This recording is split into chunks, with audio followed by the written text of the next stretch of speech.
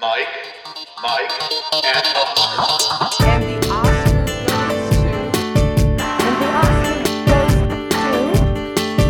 the Oscar goes to... And the Oscar goes to... And the Oscar goes to award season week. And the Oscar race checkpoint. And we're back. Welcome once again to another episode of Mike, and Oscar. You know the intro song by now. It's an Oscar race checkpoint as we go around the Hollywoods and update you on all things award-centric. I am your co-host, Mike One. This is co-host also Mike. And we cut a lot of stories today. We cut a lot of stories. We could have gone sprawling MMO, old MMOW style, and just attacked everything from everywhere and babbled like fools. But for once, for the first time in the history of our podcast, Mike, I believe we are fairly focused. We got 3 trailers. We got 1 story. We're going to give you the movie calendar in terms of the streaming services out there. Bing, bang, boom. For once. Yeah, we'll see how Bing Bang Boom it actually ends up playing with how loquacious you and I always get. But we do have, these are pretty significant stories in the realms of all things awards, and that's what you usually get with these Oscar race checkpoint as we try to have them be little benchmarks on the way to and through awards season. And something that could be a player, and the director of which certainly was a big player in last year's award season, is that we get the final trailer of The Eternals coming from director Chloe Zhao that debuted this week. Yes, and we just saw her taking pictures at the Shang-Chi premiere, which is sticking to its September 3rd release date, also from Marvel there, which we covered last week like crazy. We got Angelina Jolie and all the cool little golden swords and spears in this with Salma Hayek on a horse, and Robb Stark and Jon Snow, plus Kumail Nanjiani, Brian Tyree Henry, Gemma Chan, Barry Keoghan. MMO favorites, Mike, on this trailer in this cast. My disdain for horse movies aside, if this movie was instead called Salma Hayek on a horse, I'd respect it. I would not tip my cap to that. But as far as Shang-Chi goes, I've seen nothing but positive reviews, for the most part, I should say. I've seen a couple negative, but for it's been mostly glowing. And, God help the outrage machine, i.e. me, if this is a bona fide Oscars contender talking about Shang-Chi, because if this is actually an Oscars contender, I don't think we're ever going to hear the end of Disney puffing its chest out about both that fact and how they can then say that they saved such an Oscars contender picture for theaters only, despite the fact that they basically tripped into needing to have it be a theatric exclusive like we discussed last episode. Right. This is a rare, not a rare instance where Disney's actually doing something that I think we would have approved of. We've been really happy about. All right, they're investing in theaters, but we just know all the other motives. Right. We know all the other motives. We see all the, and we can't even. Yeah, it's very aggravating. Investing in theaters by saving that's got to be 10th, 11th in list of why Shang-Chi was stayed in theaters this time around. So yeah. Right. Well, as for Shang-Chi and the Eternals, we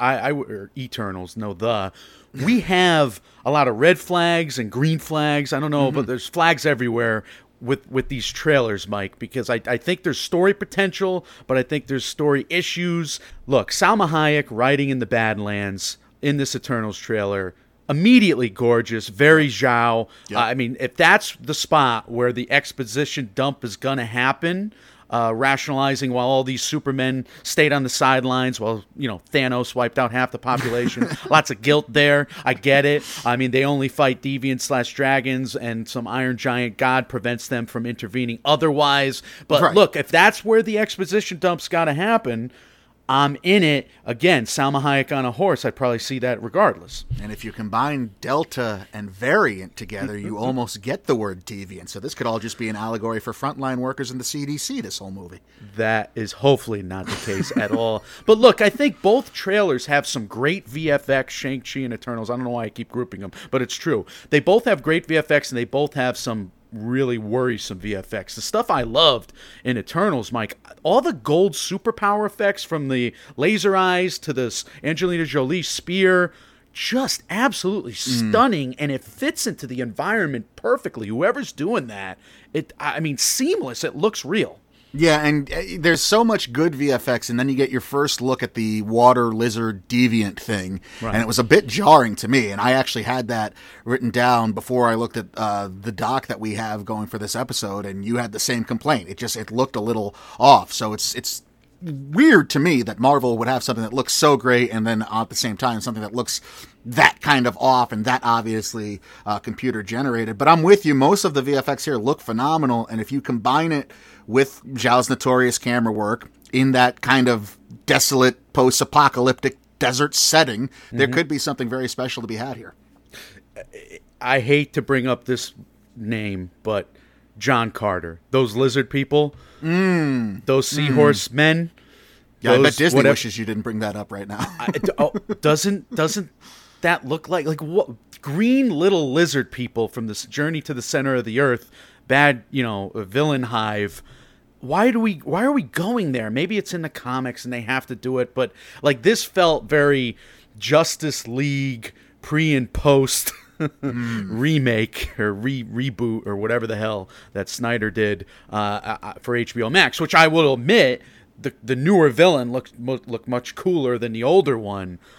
So that I'm worried for the villainy in this, but like you said, you got the ship looks real. You got the red flowers, the bus. I mean, the debris getting turned. I mean, that's gorgeous. It's seamless, and then all the practical effects involved with it. Disney blends it in like a Star Wars movie. They blend it in, Yeah. and it makes you feel like it is happening in front of you. Now, the story issues add to the fact that I'm worried here, but maybe I shouldn't be, Mike.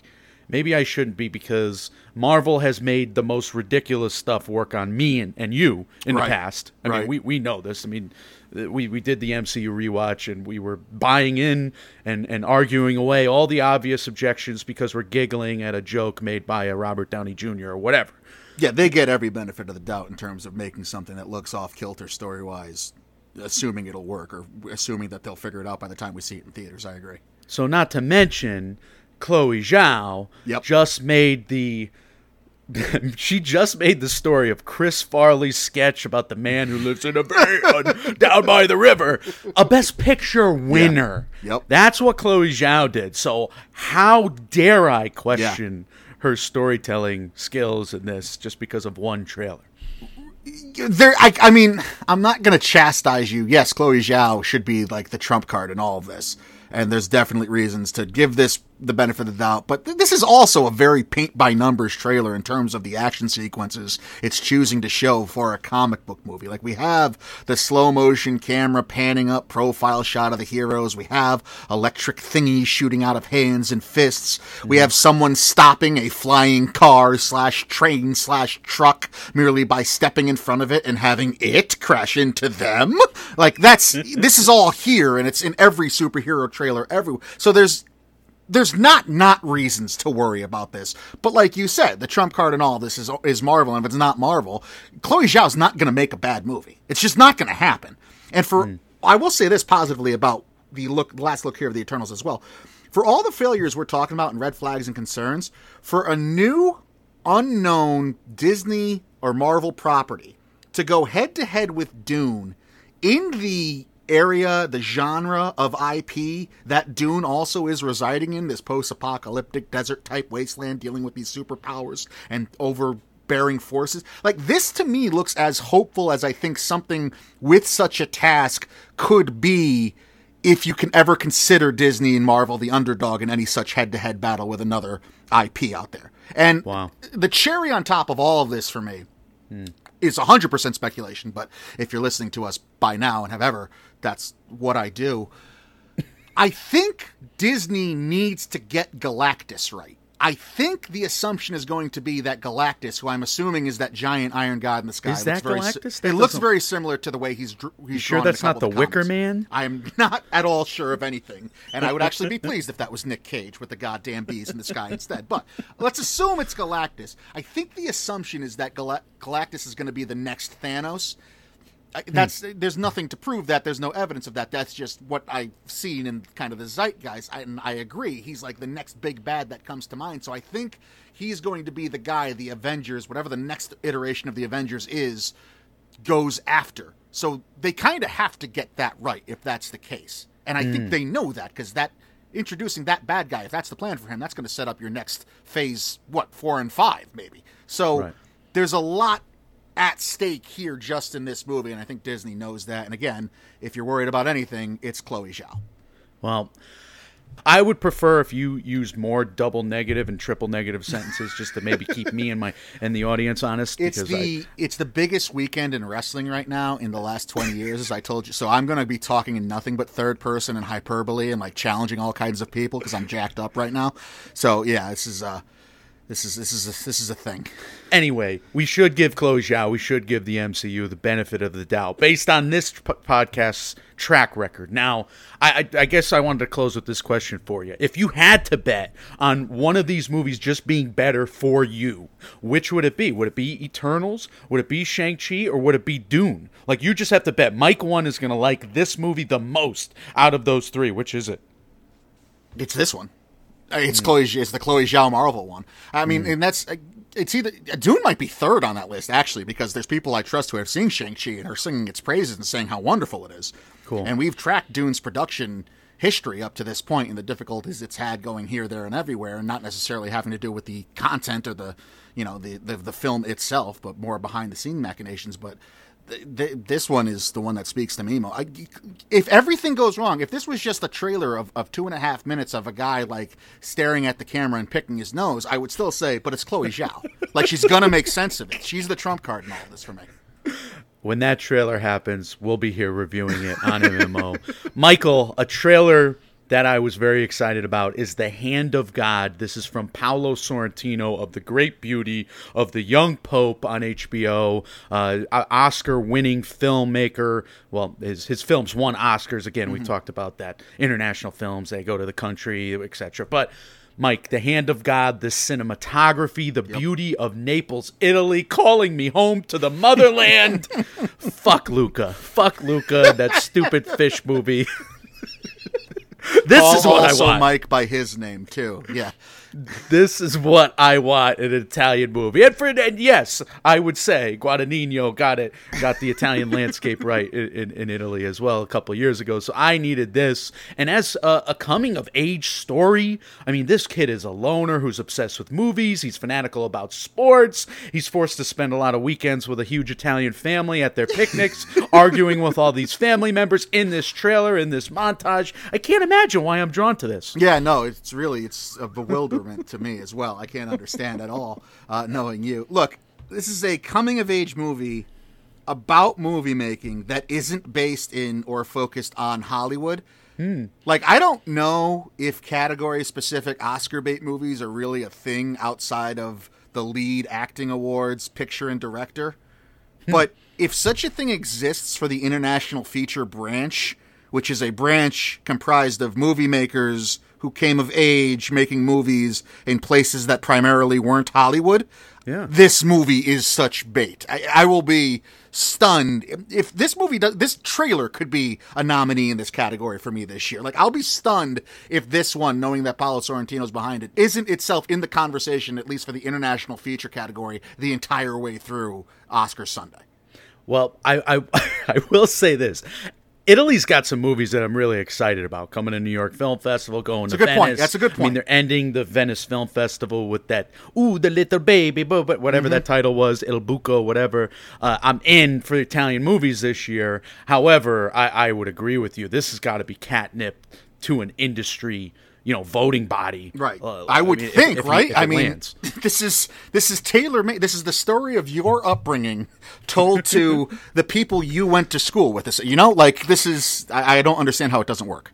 Well, I can't wait for it. We'll talk about its release date later in the episode. Let's move on to the next trailer, Mike. This is one from last week, but it's notable. I reviewed it also on the Nomcast with Andrew Morgan.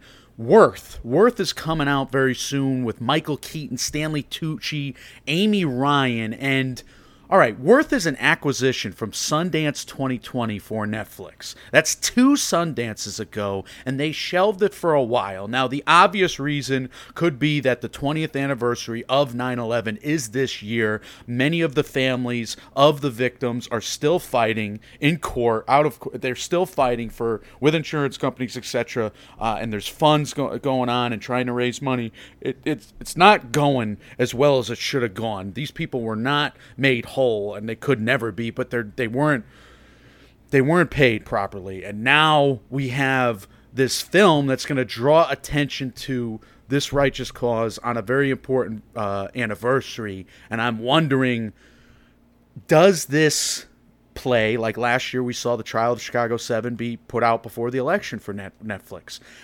I guess what I'm asking you is, does this play better than we think it might? Because we have Netflix proving that they're, the last few years, that they don't necessarily care about the Oscar-y release date if they have a commemoration if they have an event that they want to put out a movie beforehand. Yeah, but that Sundance 2020 selection sticker is glaring for us, and for how long we've been doing this here, because...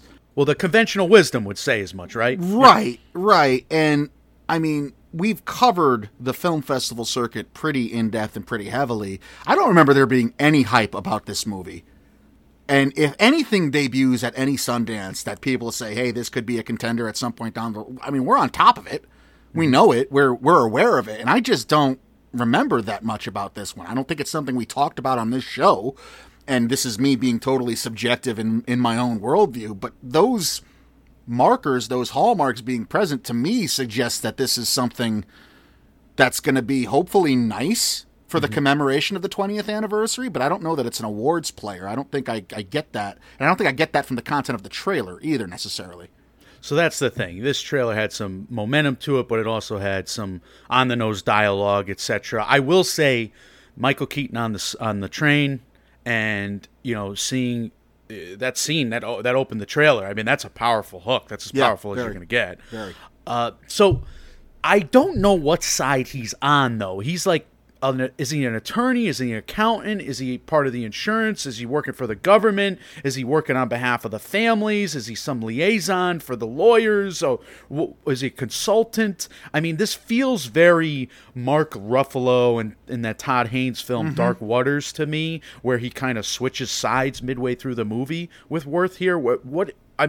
This trailer at times feels very Spotlight, and there are righteous speeches one after another from Stanley Tucci, and then you get some kind of, retorts from Keaton and whatnot that are just so on the nose, where I just literally cringe. I cringe. I reacted physically to those lines, Michael, when they're bad.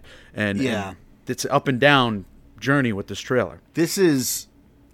The degree of difficulty of this movie is off the charts because of that. The idea that you're going to try to make holy the guy who's responsible for coming up with the dollar amount for each live lost in September 11th, and you're going to make that guy your I mean, look, if you pull it off, that's an incredible feat, and we'll see if it happens. It's got like a 6 point something on its first 700 reviews on IMDb, so it seems like it's kind of a run-of-the-mill entry as of this point anyway. But I'm with you. I'm concerned by some of the dialogue. I'm confused by what Michael Keaton's role is. I guess he's like an attorney that deals in actuaries, which I've seen play out in real courtrooms. That said, this movie has to be furious that Ben Affleck movie came out first and was able to call itself The Accountant, because that's what Michael Keaton's basically just an accountant this entire time. Never mind the fact that he's actually a lawyer. He's just talking about numbers this entire freaking trailer. But there's a lot of stuff that's just...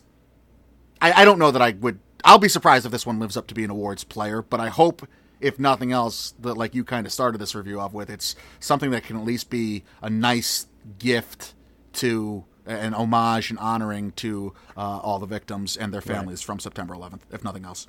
No, I'm rooting for it as well. And on The Accountant, they should have named it something else because who he really was way more interesting than The Accountant. The guy with the gun, yeah. Yeah, any dramatic irony related to the fact that the movie's called The Accountant. Like the fact that you don't go into titles necessarily thinking, oh, this is going to be ironic all the time. You don't always do that. Anyway. I want to make a movie called The Accountant that's literally about like what my father has done for 40 years, which is being a CPA. That's the movie I want to see. He's just a guy at a calculator with the paper that comes out the top of it.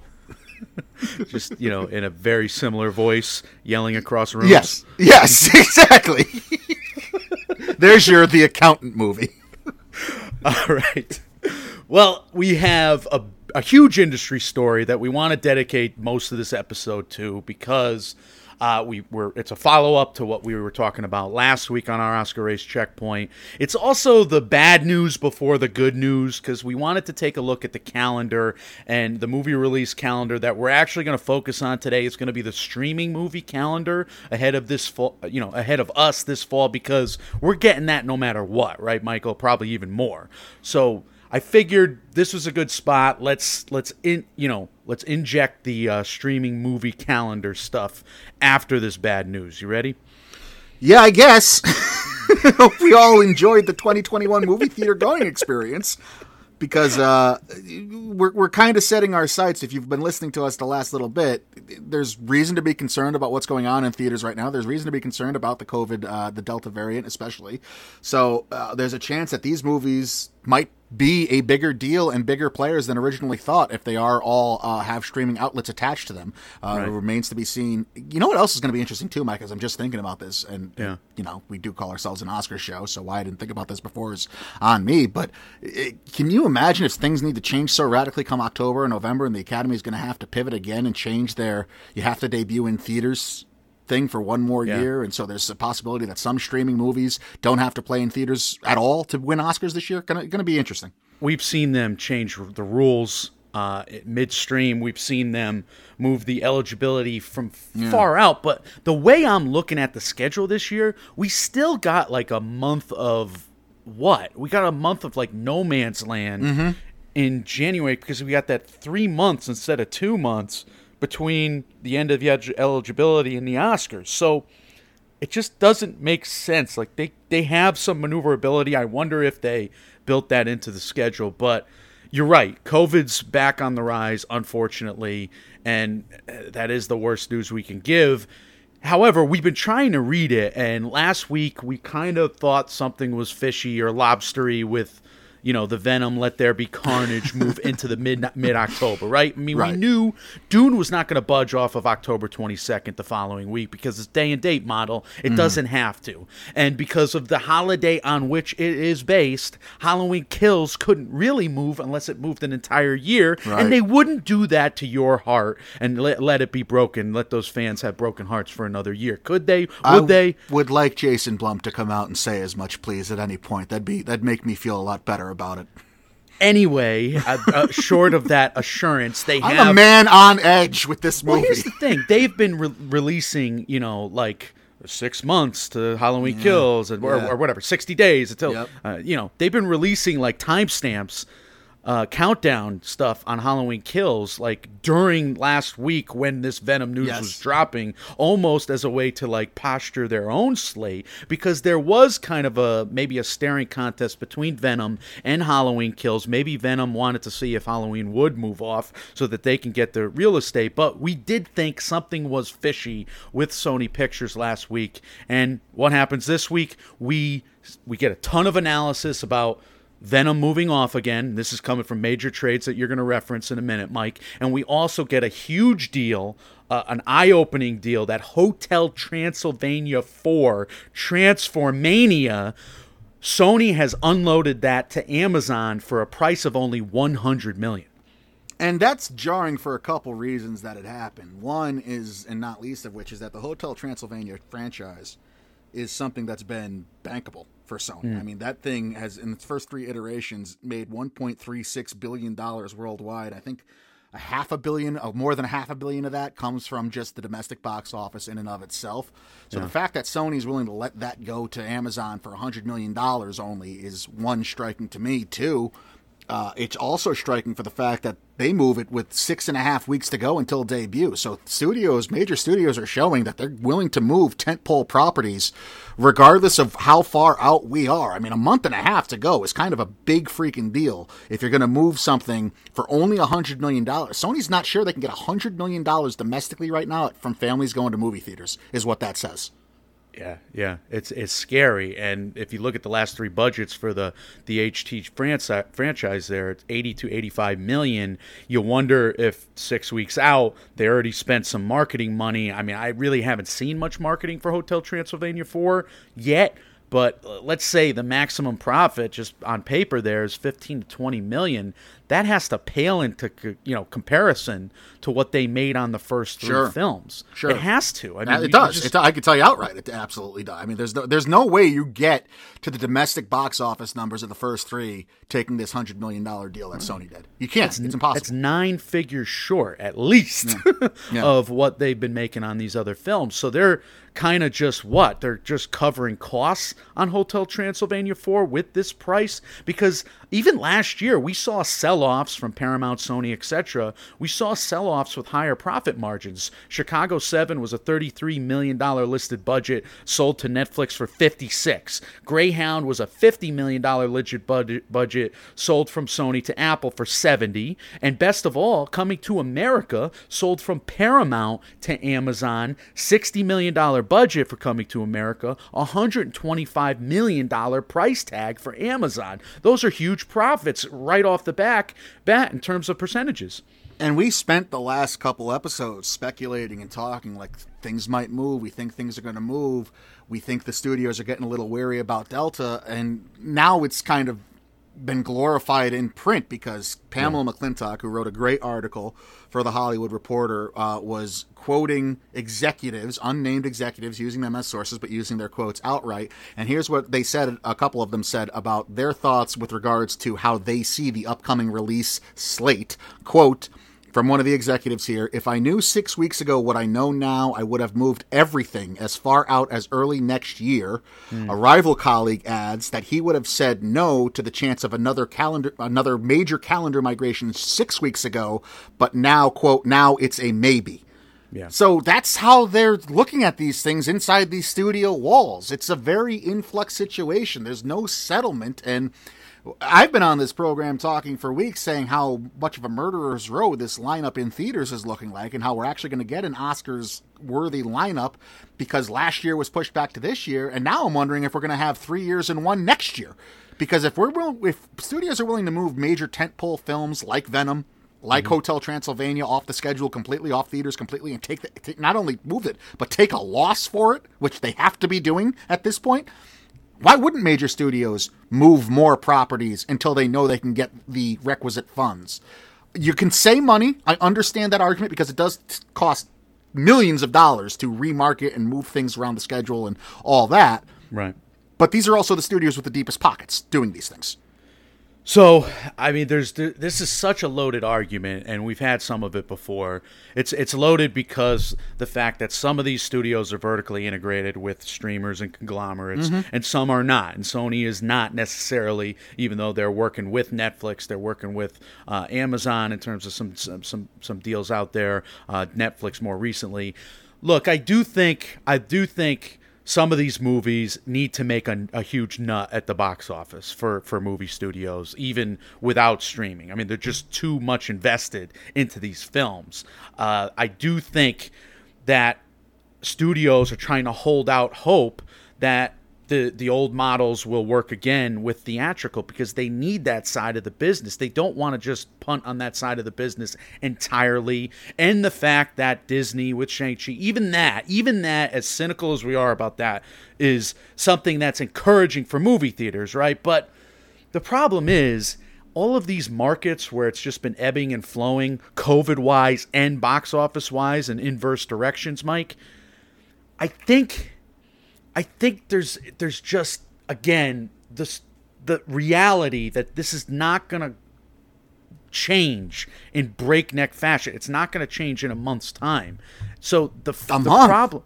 I mean, my God, right. I don't want to depress everyone, but I was doing research for this yesterday to look up some of the COVID numbers, and on July 5th, we had a 7-day average of new COVID cases in this country of 10,608. That was the 7-day average. It's gone up every single day since that date. Right. And as of the 18th, according to the New York Times anyway, the 7-day average of new COVID cases in this country is over 140,000, almost 141,000 new cases a day.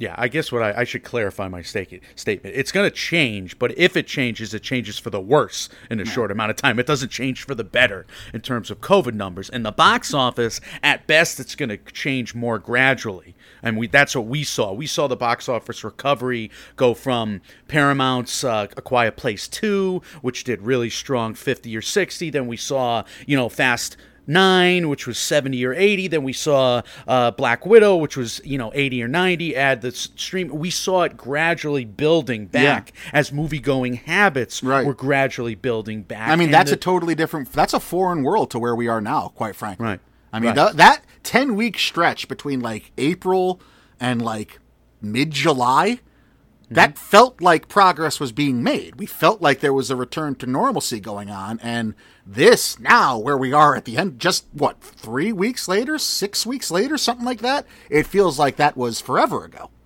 Yeah. And even some place like Canada, whose numbers went down in the middle of the summer after spiking early in the summer, their numbers are going worse. So, like, I was looking up Canadian swear words, Michael.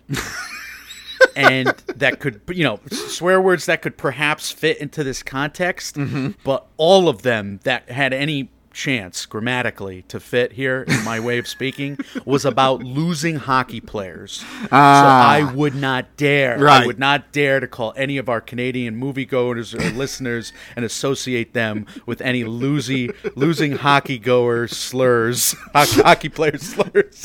Probably playing it safe there. I respect the move on your part. Yeah. But I guess to get back to this, we do have a streaming movie calendar, and I think there's some solace in that. I think there's some solace in the fact that we saw last year, even during COVID, various release models being employed that did involve some movie theaters. If the movie theaters in COVID-controlled areas, if you can say such a thing, is bouncing back, maybe some movie studios are saying, all right, this is a $15 million production budget, like Don't Breathe.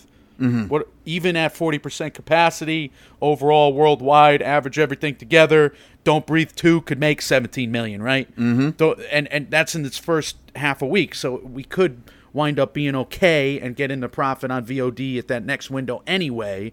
And we got one of those stories today with the Princess Diana film, but we also saw a bunch of examples of that last year. All right, so let's kind of start going through, and we'll start with the Princess Diana one. That's coming from Neon. It did get its theatrical release date just this past week. It will play theaters November 5th. Yeah, so Neon has some options. They were very kind of surgical last year with their properties, and they positioned them for awards, and basically they also kind of started to lean into some PVOD quicker than usual. The Nicolas Cage movie Pig, which did some box office, not great box office, but it made a couple million. It made $3 million. It only has a $4 million budget, so it made some of its money there. And now apparently it's every IndieWire article over the last couple of weeks is saying it's doing great. It's on top of all the charts on PVOD and VOD there. So Neon may lean into that more. They may not just send things to Hulu or whatnot, or just, let things get acquired. So Spencer could have a play in theaters. Maybe it helps some areas that are okay, some indie theaters that are, where people are still able to go because it's in COVID-controlled areas, perhaps, and that's a lifeblood for theaters, specialty theaters during Oscar time. Again, I'm trying to find a silver lining. I'm gonna say that's a hell of a. Could the movie about the weekend in which Princess Diana decides to divorce Prince Charles save theaters? I would see that in my local podunk theater right now if I could. I would see that in my specialty theater if I could. I think you're going to get the chance because I feel like Spencer's pretty well set in terms of playing theaters. I mean, we talked about they know they're going to debut in Venice. They know they're going to put play Toronto. Those things are in stone. It's a Neon movie. Neon knows how to market. They're one of the best of this, especially when something has awards legs. You've already alluded to that. I would think Spencer is all systems go with its debut in theaters despite the COVID numbers, barring, again, something like AMC shutting down completely or something like that. Right. And that's the thing. Maybe these specialty titles, maybe the big ones got to move off, but maybe there's enough to just keep theaters afloat, even operating at X amount of losses going forward. And, you know, again, hopefully everybody gets vaccinated and the vaccinations work and we just can get better. That would be nice. I don't know. That would be really nice. That would be the nicest thing here. That would be the best news of all this. But all right, let's talk about the streaming calendar. And again, no matter what, we're getting this stuff. And we'll go streamer by streamer. Listen to the Nomcast last episode. Andrew and I kind of talked through a bunch of these movies as well. But Michael, September, we have Worth with Michael Keaton on September 3rd. We have Blood Brothers, Malcolm X and Muhammad Ali. That documentary just released a trailer. That's coming September 7th. And we have Kate as a cool-ass action movie with Mary Elizabeth Winston. We just reviewed that trailer last week. We're excited for early September on Netflix. Netflix, again, is the one of all of these studios that are just going to laugh their way through whatever COVID has in store, whatever anything has in store. They're well set, and it goes on with other titles having to do with that's going to be debuting on the Netflix slate as the 1st of October. They have themselves on Netflix Diana, which is a filmed Broadway/West End musical about Princess Diana. Chris Evangelista of Slash Film hit it on. There's a ton of Princess Diana stuff coming in a very litany of forms and mediums over the next few months. Yeah, I've spent an embarrassing amount of time looking at the set photos of the Netflix show The Crown, and that's why I'm saying, like, you know, Spencer might do 10 million at the specialty listen, box. your lips to God's ears, man. I hope so, and I hope Kristen Stewart has Oscar legs in that performance as well. Right. November is loaded for Netflix after some holes. I mean, September and October, they have spots available. We'll talk about it in a minute. Spots available for movies that they haven't dated yet. But November, The Harder They Fall, Red Notice, Tick, Tick, Boom, Bruised. These are 4 big titles that Andrew and I just talked about at length. But we've reviewed these movies in terms of their trailers, with the exception of Red Notice, which is going to be their big $200 million blockbuster with Gal Gadot, The Rock, and Ryan Reynolds, Mike.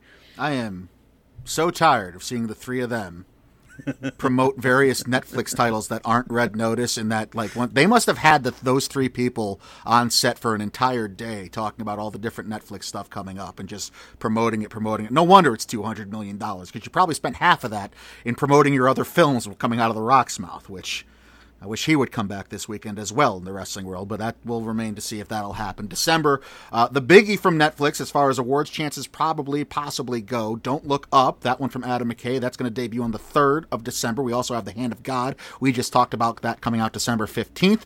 It'll be in theaters in November, at the end of November, on the 24th. The Lost Daughter also appears to round out this 2021 year. That'll come out on Netflix on 12/31, even though it'll have its debut in theaters a couple weeks earlier on the 15th. Right, so that's 8 or 9 Oscar-y films on Netflix dated right now. That's another 3 or 4 just cool-ass movies that we've been covering and looking forward to as well. And they still have 5 more 2021 films without dates.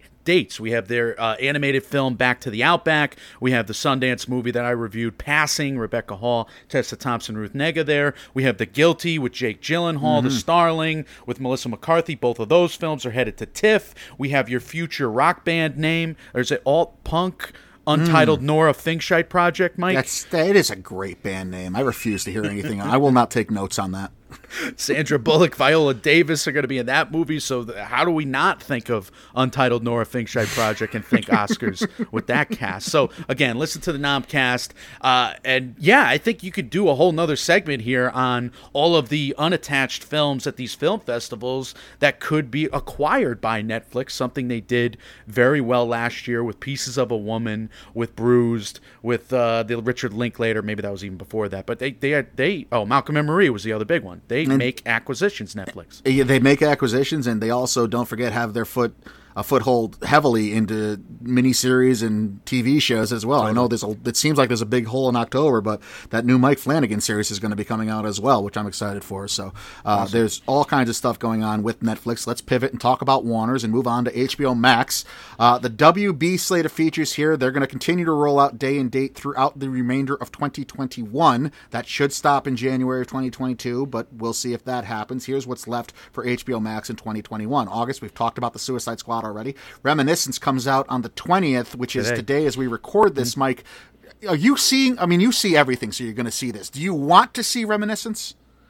I probably will click play, and I'll see how annoying it is early. But there's beautiful people swimming in water.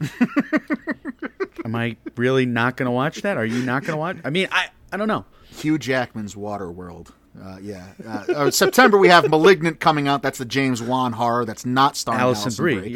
She's not in. Again, not Alison Brie. Want to underscore that for any co-hosts who might be listening. Alison Brie not in Malignant. Cry Macho comes out the 17th. October, Many Saints of Newark comes out the 1st. Dune the 22nd, which we've talked about ad nauseum already. King Richard debuts on HBO Max on November 19th, and it'll end the year with a biggie, Matrix 4, coming out on 12/22, which also might be a big part of CinemaCon. I was just reading on Twitter before we hit play or record here today. They're expecting there might be news, maybe a trailer for Matrix 4 coming out in CinemaCon soon. Right. So that's 3 or 4 major Oscar contenders in major categories, and then 3 or 4 huge blockbuster movies that we're going to get otherwise. So this is, again, this list is stacking up. That's heading to streaming. We just got Coda. We just gave it a very positive review in our last Oscars profile. Go listen to that. Go click play on Coda on Apple TV+. We also got the release date for the Tom Hanks. He's on a road trip to give a dog to a robot. Is that the plot for Finch? But this is November 5th now. We're getting an irresistible Tom Hanks Robots Need Dogs 2 movie. I don't even have a joke ready for that.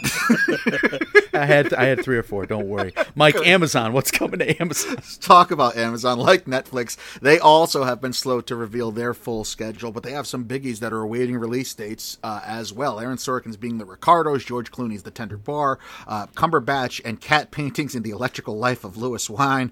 I can't believe that's a thing either. That should join Tom Hanks' Robot Dog. Riz Ahmed and Encounter, they all still need Amazon Prime release dates, but they did start to lock in some things that will be coming out in September, Mike. Yeah, earmuffs, please. Cinderella will hit Prime on 9/3.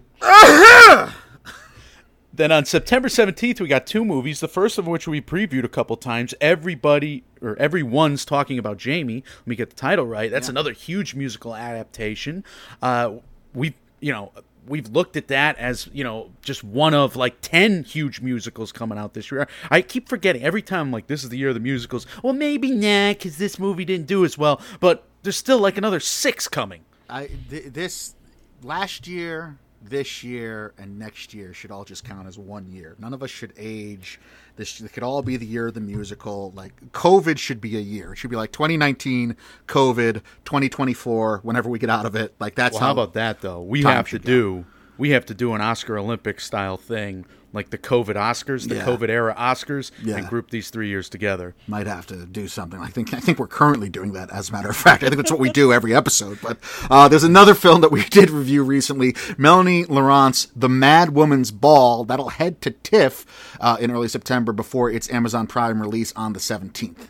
Yeah, that plot premise, we read it a couple episodes ago, was fascinating and important. So, look, we mentioned the undated Amazon films up top, like you said, Mike, and I wouldn't be surprised to see Amazon continue to be aggressive at the festivals as well, like Netflix, in terms of acquisitions. They've been nothing but aggressive of late with MGM and what we just saw with Hotel Transylvania 4. So there's that side of it, but there's also the MGM side of things where they got a couple Oscar contenders that we could be talking about with Amazon Prime now. So Yes, there's a couple things holding back the Amazon being in charge of moving MGM properties in the first place. That's first of which is that deal is not final yet. It hasn't been. The FCC hasn't given approval, and I don't know when it's expected to be final. Secondly, is that the world's most famous vegetable last name producer has kind of come out and said that No Time to Die won't be moving from theaters. I don't know if that means it won't be moving, period. And that movie's been moved, 3 times already? Right. And I again, just think there's so many deals, right? Wouldn't they have to move it? There's so many connected financial dealings, like Universal, Eon, have to make movie theater money. I'm under the impression that the bigger the movie, the more money it costs to market, obviously, and thus the more money it costs to move.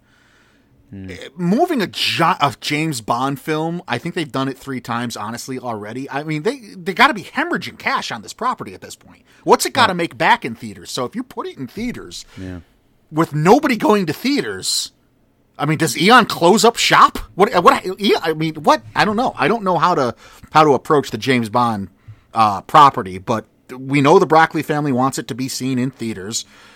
We know it's not going to go to streaming if the Broccoli family has their way, which it seems like that would have been part of the negotiation because Amazon obviously wants the James Bond library. That's part of the allure of purchasing MGM outright. So we're going to have to see how that all plays out. Well, I guess what I was starting to say before is that they do have some movies further out on the schedule, like House of Gucci, like PTA's Soggy Bottom, like Joe Wright's Cyrano, that we've covered that I think MGM put on the schedule very early for a reason that we now know is that they were posturing for an Amazon merger / acquisition there, right? So they could be moving towards streaming if obviously we have a dark winter, or maybe it takes some pressure off on those box offices. I mean, if the richest company in the world is behind MGM now, maybe MGM doesn't have to make X amount of dollars on House of Gucci.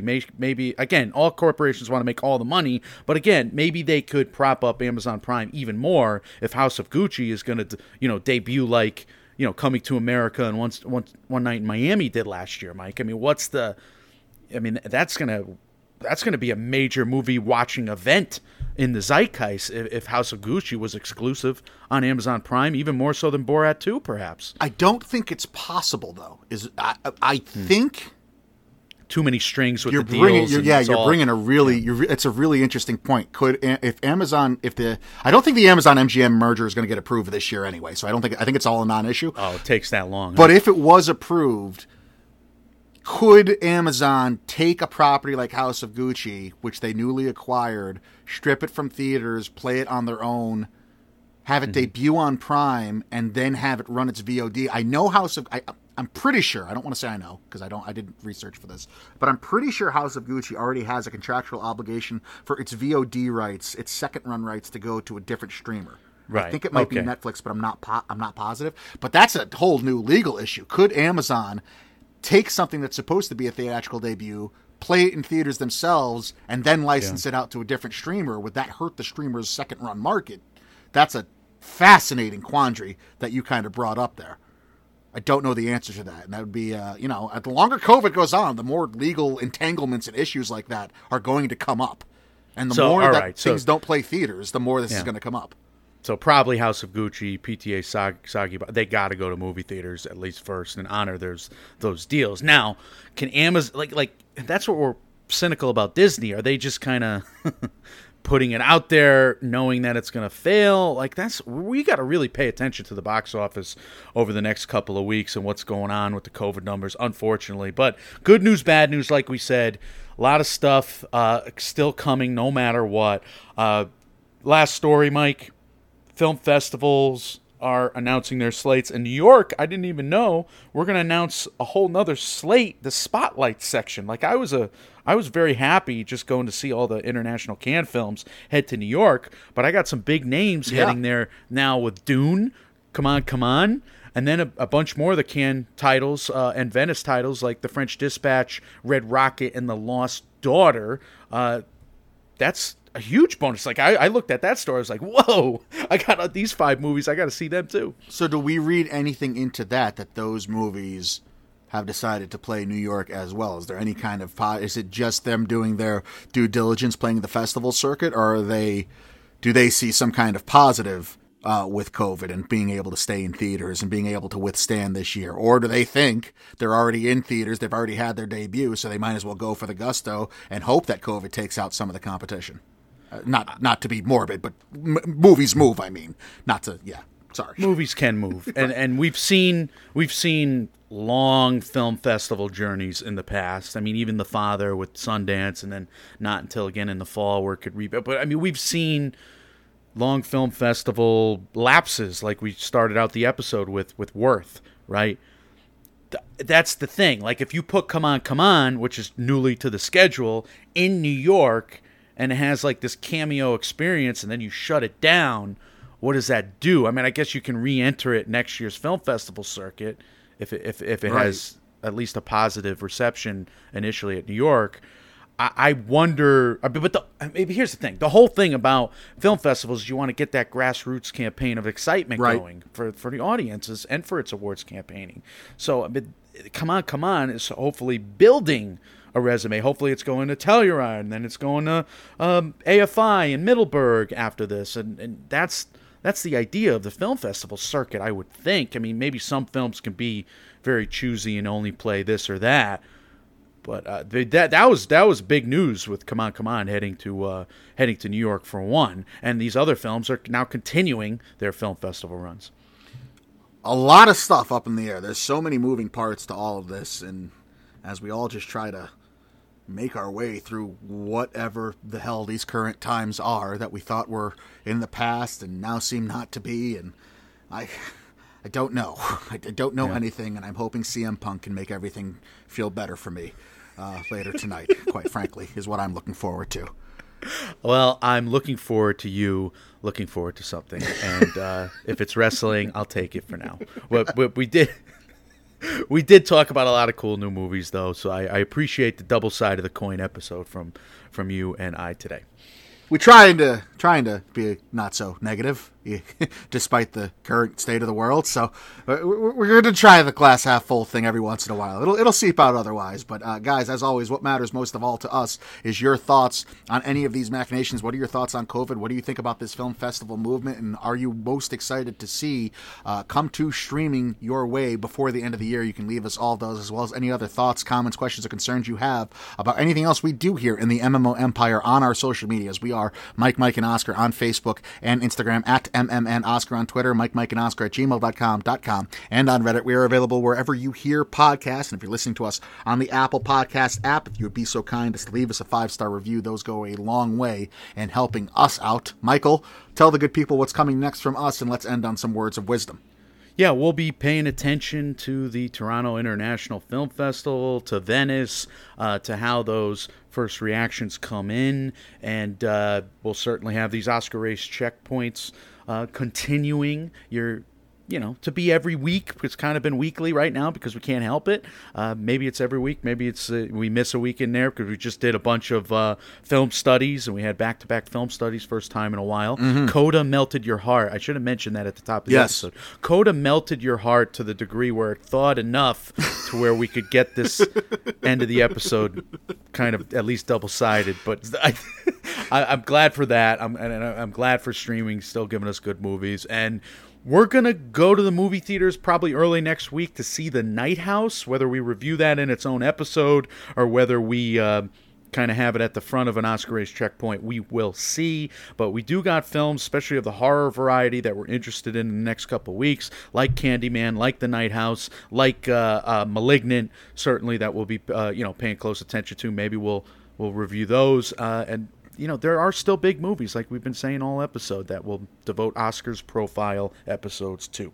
Yes, you can catch Mike on the Nomcast recently. I was lucky enough to be on Swell's podcast, Swell Shenanigans. Right. I was droning on. I didn't give the words of wisdom. The words of wisdom is listen to Swell's Shenanigans. I can't wait to hear that episode. She's editing it right now. It's going to be episode 4, right? Next week? I don't know which number episode it was. I fear I was a little too manic on her because I know poor Amanda had a tough time keeping me on track, as is usually the case with you. So she got to feel what that was like. like with my stream of consciousness, but we do touch on a lot of movie stuff and celebrity stuff as well, so that was a lot of fun. Good job by you and Nomcast as well, doing the whole Netflix preview Oscars, the Netflix Oscars preview slate. So we have friends, and it's nice to have friends. Other groups of friend, yes. Yes, we do, guys.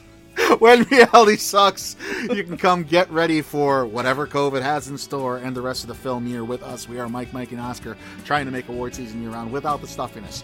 We will see you very soon. See ya.